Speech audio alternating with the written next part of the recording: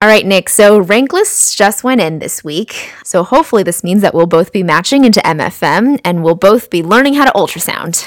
Fingers crossed. But in our back pockets, regardless of whether we match or not, but hopefully we do, we'll be better sonographers by using the OBGYS Project's second trimester ultrasound atlas. The OBG Project is an amazing resource online that you can go to look up the latest guidelines.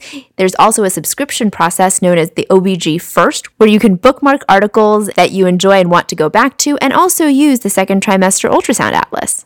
If you want to find out more about the OBG Project, or if you want to get OBG First for absolutely free for chief residents only, head on over to www.creogsovercoffee.com, look in the sidebar, and get signed up.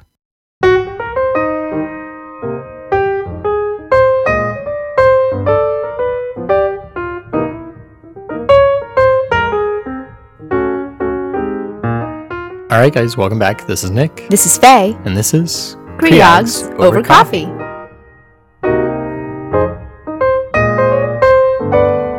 So today we're going to talk about preventing infections after GYN surgery, and thanks to Taylor DiGiulio at Beaumont OBGYN in Detroit for the episode idea. Faye, what are our learning objectives for the day? Our learning objectives for this episode are 1, to review the basics of surgical site infection, or SSI, including the pathophysiology, the microbiology, and the wound classifications. We'll also review preoperative and perioperative preventative measures for reducing SSI. And finally, we'll discuss intraoperative measures to reduce SSI, focusing primarily on GYN surgeries and when antibiotics are indicated.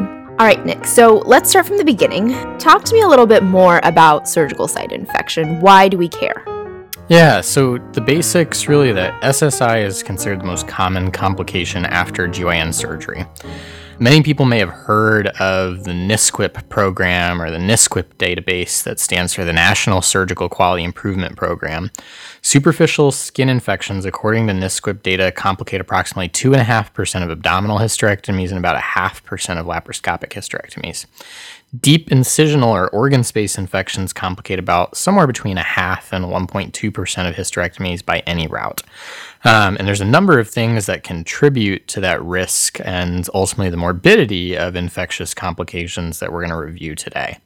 But we mentioned a little bit of like superficial versus deep space versus organ space. These are actually, to my surprise, like very, very specific terms that the CDC uses to track. So let's start off, I guess, with a superficial incisional infection. What is that defined as? A superficial incisional infection is one that occurs within 30 days postoperatively and involves only the skin or subcutaneous tissue of the incision, and the patient has at least one of the following. 1, purulent drainage from the superficial incision. 2, organisms isolated from an aseptically obtained culture of fluid or tissue from the superficial incision. 3, at least one of the following signs or symptoms of infection, including pain or tenderness, localized swelling, redness, heat, and superficial incision is deliberately opened by a surgeon and is culture positive or not cultured. And finally, a diagnosis of superficial incisional surgical site by a surgeon or attending physician. So what about deep incisional infections, Nick? What are those?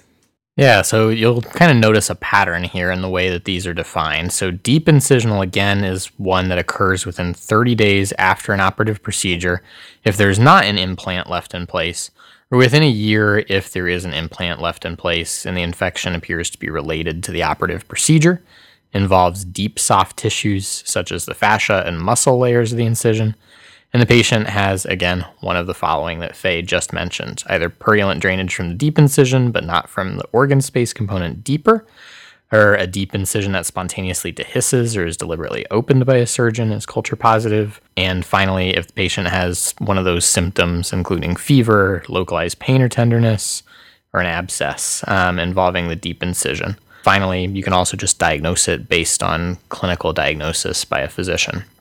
So again, all of these things fall into that type of category. But with deep incisional, remember that it's 30 days after the surgery if no implant is in place, or within 1 year if there is an implant, something like mesh. Faye, I guess the last thing is, what about an organ or deep space infection? Yeah, so these infections, again, must meet the criteria of occurring within 30 days after the operative procedure if there's no implant, or within 1 year if there is an implant involved. And it involves any part of the body other than the skin, fascia, or muscle layers that is opened or manipulated during a case. The other criteria is, again, what we talked about before, which is there's purulent drainage from a drain that is placed through a stab wound. There are organisms that are isolated. There's an abscess or other evidence of infection. And of course, if there's a diagnosis made by a surgeon or attending physician. Now that we've talked about kind of the 3 different spaces that you can have infection from, Nick, let's talk a little bit about how infections occur. Yeah, so I would think it'd like distill down really simply, right? Like bacteria get in there. But we do all these things prior to surgery to try and reduce the risk, which we're going to get into later on. But you'd think like if we do all these things, why do infections still occur? There's a number of reasons that can contribute to a risk of postoperative infection. And that really depends on 3 things: the procedure itself, the site of the procedure, and then the preparation. Depending on the site, the number and virulence of contaminating bacteria at that site is the initial threat, because you're going to make your incision there and then boom, you immediately open the space to the risk of infection. The use of foreign materials like mesh further increases that risk. And for GYN surgery, the patient's skin and the vagina are probably the most common places for bacterial emergence. But occasionally we can even encounter potential pathogens from the bowel. So when you start to think about what organisms we might encounter that pose risks to us, you think a lot about skin flora like gram-positive cocci, including Staphylococcus, but also fecal flora from around the vagina, perineum, and bowel, which primarily are anaerobic and gram-negative aerobes. Antibiotics can help augment these host defense systems against SSI, but antibiotics at the same time carry risks, ranging from routine side effects to things as serious as C. diff or an allergic reaction. So even though we've defined all of these risks at the outset, not every surgery needs antibiotics. And again, we're going to get into all of that a little bit later in this episode. So Faye, kind of as we think about, the risk of infection, and we started to talk a little bit about making that initial incision, we need to start to think about the wounds that we make. And there's actually a really nice classification system that I think will frame the rest of our discussion. Yeah, so there are 4 classes of surgical wound classification. So the first one is a class 1 wound, which is a clean wound, where there's an uninfected operative wound in which there's no inflammation and which you don't enter the respiratory, GI, genital, or urinary tracts. In addition, clean wounds are primarily closed and, if necessary, drained with closed drainage. Operative incisional wounds that follow non-penetrative or blunt trauma should be included in this category. What about class 2 wounds? Yeah, so class 2 wounds are called clean contaminated wounds. So these are operative wounds in which, again, respiratory, alimentary, genital, or urinary tracts are entered under a controlled condition and without any sort of unusual contamination like an infection that's pre-existing. Specifically, for GYN surgeons in particular, operations that involve the appendix, the vagina are included in this category. And then for other types of surgeries, the biliary tracts, the oropharynx are also included in this. As long as there's no evidence of infection or a major break in technique, these types of surgeries will generally be classified as clean contaminated or class 2. Let's move on now, Faye, to class 3 wounds. Yeah, so class 3 wounds are contaminated wounds. So this is where you think about, someone who has an accident, they cut themselves at home with their knife. So this would be fresh accidental wounds. Also, if you're doing an operation in an otherwise clean field, but there's all of a sudden a break in sterile technique, for example, a gross spillage from the GI tract or things like that, or if there's necrotic tissue without evidence of purulent drainage, these are all included in this category. And our final class is class 4, which fortunately we don't encounter that often in GYN surgery with these dirty or infected wounds. But theoretically, you could encounter them, for instance, in the case of like necrotizing fasciitis or a bowel perforation that's kind of been festering. These are old traumatic wounds with retained devitalized tissues and involve either, an existing clinical infection or perforated viscera. The organisms causing postoperative infection in this case were present in the operative field prior to the surgery. So again, that's the big thing to remember, is that these bacteria were present prior to the surgery and thus the wound is dirty. I guess, Faye, when we think about GYN surgeries, where would we kind of place most of our stuff? As GYN surgeons, we actually have a very wide field of what we do. So we do things like laparoscopies, we do open cases, we do vaginal cases. So they all kind of fall into different categories. Most of our laparoscopies, so if you're thinking like salpingectomy and things like that, this would fall into the clean category. Hysterectomies, which is the most common GYN major surgery, actually falls into the clean contaminated category, which makes sense because you are entering the vaginal canal when you're taking out your cervix. If you have an accidental bowel injury or accidental vaginotomy or hysterotomy, this should be considered a contaminated wound. And finally, you could have a class 4 wound, which would be surgeries for things like bowel perforations or ruptured tubo-ovarian abscesses. So Nick, we talked about the different types of wounds. The final set of risk factors for post-op infection are patient level. So let's talk about what are some things in our patient population that could make someone more at risk for infection. Yeah, so there are a number of things that we should really be looking for prior to taking somebody to the operative room or that we can counsel patients on before the OR. The first of these that we're going to talk a little bit about later is perioperative hyperglycemia, meaning a serum glucose greater than or equal to about 180 to 200 mg per deciliter. That's a big risk factor, and again, we'll talk more about that a little bit later. Other things can include smoking, obesity, or nutritional status, and along with obesity, the depth of subcutaneous tissue greater than or equal to 3 centimeters. Other risk factors include things like a coexisting infection at another part of the body. So, for example, if someone has a cellulitis in the arm before you go and operate on them, or a urinary tract infection. Also, things like vaginal colonization with microorganisms like group E strep or bacterial vaginosis. And also ASA status, or the American Society of Anesthesiologists physical status. And finally, immunodeficiency or MRSA status. So within Practice Bulletin 195, which is kind of the reading that goes along with this podcast, ACOG has actually a list of a number of practice recommendations that can help to reduce your preoperative or perioperative risk of SSI. We're going to list some of those off here and also talk about our own experiences within our hospital. We'd love to hear from you guys about the kind of things that you do at your hospital to reduce these risks. The first, as we'd mentioned earlier, is to treat a remote infection. This one seems kind of obvious. If there's an infection going on somewhere else, like a skin infection or UTI, it's likely best to postpone surgery in favor of treating that infection, particularly if it's an elective case. The other one is to not shave the incisional site. And I think this is something that has come to light in the last decade or so, because I do remember some of the midwives telling me that back in the 50s or 60s, what they would routinely do is shave women who were undergoing their vaginal delivery or having their C-section. But this is because shaving patients actually has been shown to cause the risk of infection by probably introducing a nidus for infection remote from surgery, because you're causing microabrasions on the skin.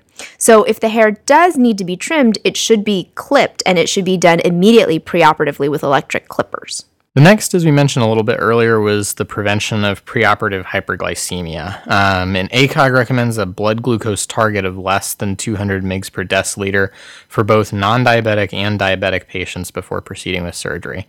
Remember that diabetes can be diagnosed with a random blood sugar of greater than 200, so even if you're near this level, that should probably be a cause for concern, particularly in somebody who may be unaware that they're diabetic or pre-diabetic.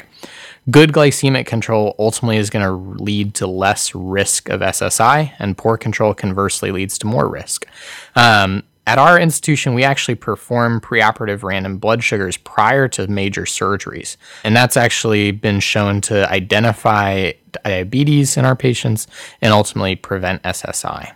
Next is to advise your patients to shower or bathe with full-body soap at least the night before surgery. This seems pretty obvious, and I always thought that it was because we were using these antiseptic soaps that are special to our offices. Like, our offices use these pink chlorhexidine soaps. But it's actually surprising that there's no particular soap that is recommended over the other. So if you are in a place where you don't have chlorhexidine soap, you can have your patients just bathe with regular old Dove soap. Yeah, I think that one's really kind of surprising to me, Faye, because like the trial that they described was like bathing versus not bathing. Interesting. And I don't know how you like randomize or select for that, bathing versus not bathing. I'd hope to be in the bathing arm. Me too. The next up is the alcohol-based skin prep, unless it's contraindicated. So in randomized trials, chlorhexidine alcohol combinations have actually been proven to be superior to povidone iodine for preoperative skin preparation. For mucosal sites such as the vagina, where high alcohol concentrations can lead to significant irritation, you should still use either povidone iodine or a chlorhexidine soap solution that's either alcohol-free or has a lower alcohol concentration. And of course, as we know as surgeons, we should maintain appropriate aseptic technique, meaning you should wash your hands and, not touch your face or touch the door or touch things that are not sterile. And your surgical technique actually does matter. Effective hemostasis while preserving vital blood supply, maintaining normal thermia, reducing operative time, handling the tissue gently, avoiding inadvertent injuries, using drains when appropriate, and of course, eradicating dead space can all help to reduce risk of surgical site infection. Another one that we probably don't think about that much, particularly, I know we're talking about GYN surgery today, but in the context of like C-sections, is minimizing operating room traffic. Think about that, like people walking in and out of the operating room, circulator has to run, go grab something from somewhere else, like that door opens and closes, open and closes. And what happens is that unfiltered air from outside the OR is able to come into the OR, and now you've introduced potentially a risk of infection that way. Safety bundles that have included components to reduce the opening of OR doors have actually been shown to reduce SSI. And finally, since we are GYN surgeons, for hysterectomy, we should consider pre-op screening for bacterial vaginosis. So prior to routine use of antibiotic prophylaxis for hysterectomy, use of metronidazole in pre-op patients who screen positive for BEV has been shown to reduce SSI. These studies haven't been repeated with systematic antibiotic prophylaxis, but given the data, ACOG does state that screening is reasonable at the pre-op visit. So, Nick, we've talked about all of the things that we can do for our patients to try and minimize their SSI. But what about when to use antibiotics? I always feel like, our circulators are really good by telling us when we need to redose our antibiotics when we're in the operating room, who needs more antibiotics. What's really determining that? Yeah, so I think, again, before we even get into, what antibiotic do I choose, you're right, Faye. We should review kind of some of the things that we think about with antibiotic therapy. So, kind of, if you're going to consider or use antibiotics, one thing that you should think about is obesity. Prophylactic dosing may need to be increased in obese patients because there's more tissue to distribute antibiotic across.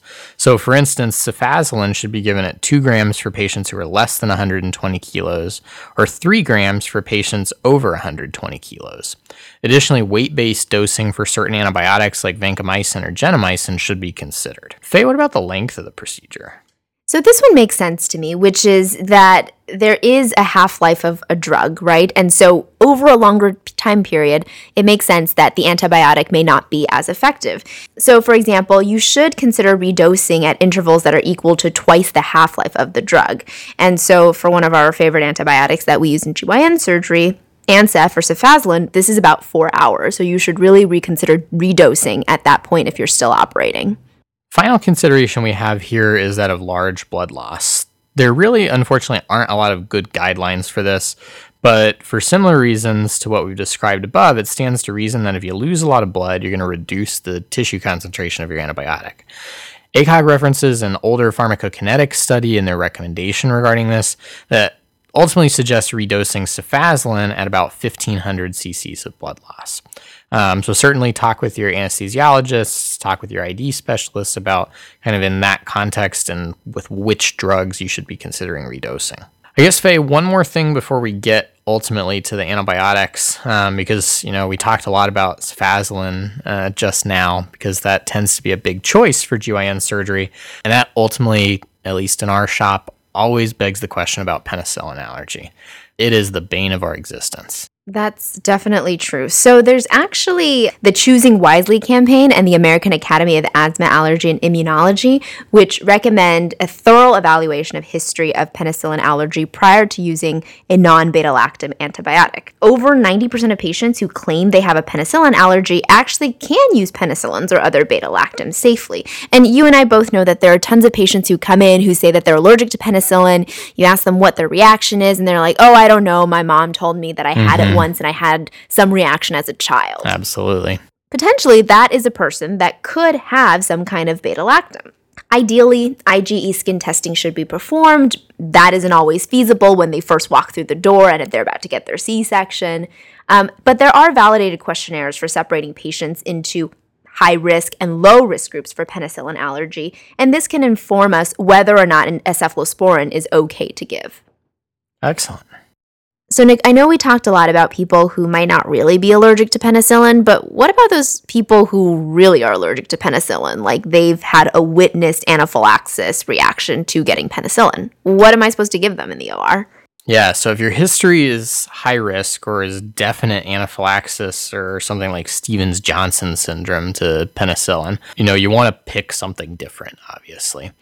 ACOG ultimately recommends a combination of 2 antibiotics in this case. And so kind of to break it down, you're going to pick one of 2, either clindamycin, 900 milligrams, or metronidazole, 500 milligrams, in combination with gentamicin, 5 milligrams per kg if you're going to do the weight-based dosing, or as Trianam.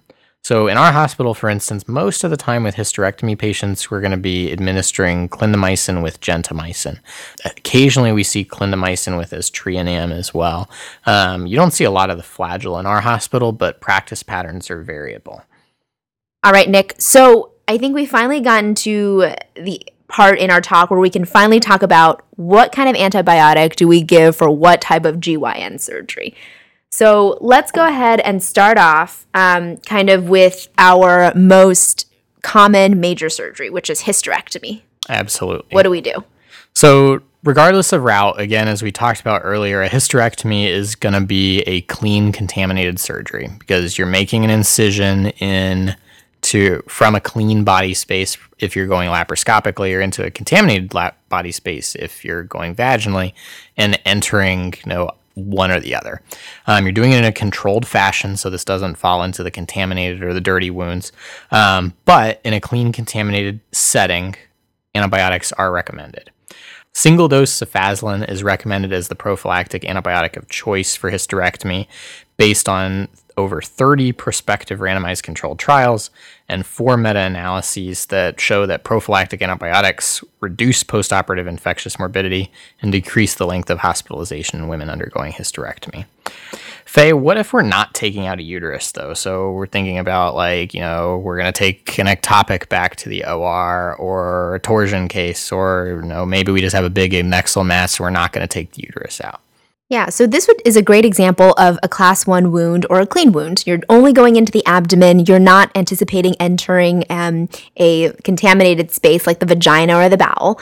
So actually, antibiotic prophylaxis is not recommended for these patients. The Society for Gynecologic Surgeons did a systematic review where they looked at antibiotic prophylaxis for clean abdominal surgery not involving entry into the vagina or intestines, and there was no reduction of infectious morbidity for patients undergoing laparoscopy. However, antibiotic prophylaxis can be considered for patients undergoing a laparoscopy with a very high risk of conversion to laparotomy. So, for example, a patient who is getting GYN oncology surgery and you anticipate that potentially the mass may be too big to be taken out of a laparoscopic port. All right, so let's get away from the land of oncology for a second, and let's actually enter the land of REI. What about all those, HSGs and chromoperturbations and sonohysts and things like that they do? Yeah, so this one's interesting because we're not really making an incision, right? We're either taking a look with a camera, or we're doing something that's going to instill fluid into the uterine cavity, and potentially there's spillage of that fluid via the tubal ostia and the fallopian tubes back into the abdomen. So theoretically, we're going from the vagina, the cervix to the uterus and potentially introducing something. But depending on the indication for the procedure and things, the antibiotic recommendations are a little bit different. So the risk of infection associated with hysterosalpingogram, chromoperturbation is related to a patient's history of PID. If a patient is suspected to have had a history of PID or the fallopian tubes are noted to be abnormal at the time of hysterosalpingography, there is a recommendation to give antibiotics. The recommendation in this case is doxycycline, 100 milligrams twice daily for 5 days. And this is to reduce ultimately the risk of recurrent PID after hysterosalpingogram. However, for patients who are undergoing routine sonohysterography or routine hysteroscopy, antibiotics are not indicated. There really is very, very low risk of post-procedure infection in these cases, and this is based even on systematic reviews and randomized controlled trials. Faye, another kind of hysteroscopic procedure that we do is endometrial ablation, and this time we're inducing tissue necrosis, so maybe we should use antibiotics. Yeah, so actually antibiotic prophylaxis is not recommended. There is a Cochrane meta-analysis that compared endometrial ablation techniques like a balloon versus hydrothermal versus microwave. They found that the incidence of endometritis to be only 1.4 to 2%. The only randomized trials looking at antibiotic prophylaxis in women undergoing hysteroscopic endometrial ablation found no difference in infection. Nick, what about some office procedures that we do? So what about like IUD insertions or endometrial biopsies, or, sometimes we even do MVAs in the office? Yeah, so kind of to start with IUDs and endometrial biopsies, there are no recommendations for routine antibiotic prophylaxis. And actually, interestingly enough, the practice bulletin says that a literature search performed for the practice bulletin regarding antibiotic prophylaxis for endometrial biopsy found no estimates of infectious complications of endometrial biopsy. So they just presume the risk to be negligible, which I think is kind of interesting because, again, we're instrumenting that uterus, and to find no risk of infection is interesting. However, in the case of uterine evacuation, for instance, with like a first or second trimester abortion, then the story changes again because actually now antibiotics are recommended. Faye, tell me a little bit more about antibiotics in this setting. So there have been meta-analyses of perioperative antibiotics to prevent infection in first trimester abortion. And actually using antibiotics does reduce post-abortal infections by about 41%. Wow. So there is a significant decrease in infections if you give them preoperative antibiotics. So therefore, antimicrobial prophylaxis should be administered to women who are undergoing uterine evacuation for early pregnancy loss. And also if they're having a D&E, for example, for second trimester abortion. Right now, the Society of Family Planning recommends a single or short course of doxycycline, which is started preoperatively. Usually in our hospital, we administer a single 200 milligram dose of doxycycline 1 hour before any type of uterine aspiration is performed. So now we're going to talk about urogynecology, and in particular with this, we're going to be putting in mesh. So like Dr. Woolrab had said during our incontinence episodes, we're putting mesh in people, the TV lawyers are coming after us, like maybe we should give antibiotics in this setting.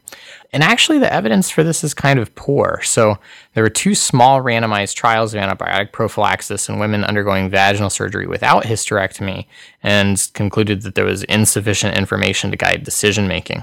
Additionally, case series of placement of mid-urethral sling meshes suggest the risk of infection in patients is pretty low overall. And a single RCT was actually stopped early because of low infection rates in both arms. The kind of bottom line ultimately is that even though there's not evidence to necessarily say one way or the other you should give or not give antibiotics, antibiotic prophylaxis is reasonable because the vaginal epithelium is incised, and so your operative wound here is technically clean contaminated. In our hospital, we do give a dose of cefazolin prior to mid-urethral sling placement. Faye, sometimes we leave catheters in people, and I think like our hospital has been pretty aggressive about trying to get them out, but occasionally you got to leave them in. Do you give antibiotics for this?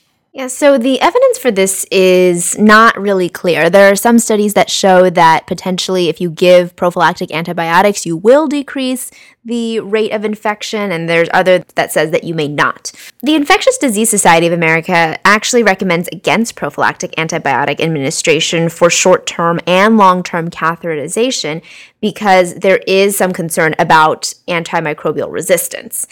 Also, because most of these infections are mild and respond very easily to treatment, it's unclear how you balance this efficacy with concerns about resistance. So if someone does get an infection in their bladder, is it really that big of a deal that they now need to take Macrobid for 5 days afterwards?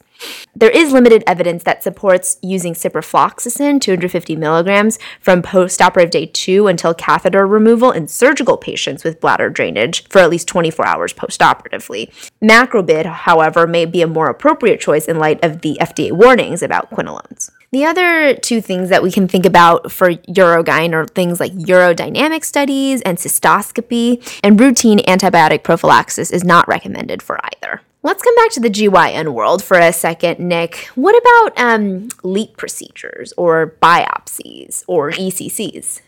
Yeah, so, again, in this case, we're excising something in the vagina, but, assuming that all goes well with this surgery, we're actually not entering a body cavity, right? So this is like taking something off of the skin, or in this case, off of the cervix. There have been 2 randomized trials of antibiotic prophylaxis in women undergoing LEEPs. Unfortunately, both had significant limitations, but really there is no good evidence for reduction of infection in prophylaxis for these procedures. Kind of thinking similarly sometimes with vulvectomy. What do we do with that, Faye? The role of antibiotic prophylaxis isn't really clear for vulvectomies. There's no prospective or randomized trials in this population, though a retrospective review does report a 58% rate of wound infection after radical and modified vulvectomies performed for the treatment of vulvar cancer. However, the administration of antibiotic prophylaxis wasn't found to prevent wound infection in these cases. So, because there are microorganisms that can be present on the skin of the vulva, the procedure should be considered clean contaminated, and therefore you could consider giving a single dose of ANSEF.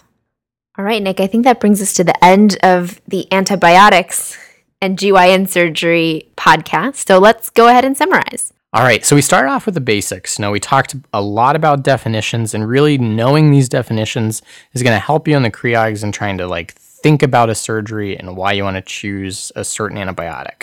So we talked about kind of the CDC vocab for defining SSI, superficial incisional infections, deep incisional infections, or organ or deep space infections. And the bottom line, or the pattern with this, is that all of these are going to occur within 30 days post-op or within 1 year post-op if there's an implant that's left, and then have signs and symptoms of infection, basically. We also talked about surgical wound classifications. Again, that class 1 to class 4 system: clean, contaminated, and then ultimately dirty or infected incisions. We also talked about risk factors for post-op infection at the patient level. So these are things that can be modified. So things like perioperative hyperglycemia, smoking, obesity, nutritional status, depth of subcutaneous tissue greater than 3 centimeters, other infections within the body, vaginal colonization, ASA status, immunodeficiency, and MRSA status. We talked a lot about preoperative and perioperative considerations for reducing surgical site infections that are practices that really should be implemented on the hospital level to prevent infections across the system. These things can include the treatment of remote infections that are not part of the primary surgical site, not shaving in favor of hair clipping if it needs to be done immediately preoperatively, preventing hyperglycemia, advising patients to shower or bathe with a full body soap, using an alcohol-based skin prep unless contraindicated, maintaining appropriate aseptic technique and using good surgical technique, minimizing OR traffic, and then for the special case of hysterectomy, considering preoperative screening for bacterial vaginosis. It's also important to know how much antibiotics to give and how often to redose an antibiotic. And things that would affect this would be a patient's weight. So knowing, for example, that obese patients may need a higher dose of antibiotics, the length of your procedure. So knowing the half-life of a drug and therefore maybe redosing the drug based off of the length of the procedure. And finally, redosing if you have a large blood loss. We talked a little about penicillin allergies as well, because in GYN surgery, we tend to use a lot of penicillins or cephalosporins. Again, ideally, in a preoperative setting, you're going to identify those patients and get them, per the American Academy of Asthma, Allergy, and Immunology, through skin testing, because over 90% of patients who claim penicillin allergy actually can use penicillins. However, for those high-risk patients, again, we recommend it as an alternative to cephalosporins, using a combination of clindamycin or Flagyl along with aztreonam or gentamicin. And finally, we went through a lot of GYN procedures and whether or not they should have antibiotic prophylaxis. For a better list and details on this information, go ahead and go onto ACOG to find Practice Bulletin 195. All right, so that does it. This is Nick. This is Faye. And this has been Creogs Over Coffee.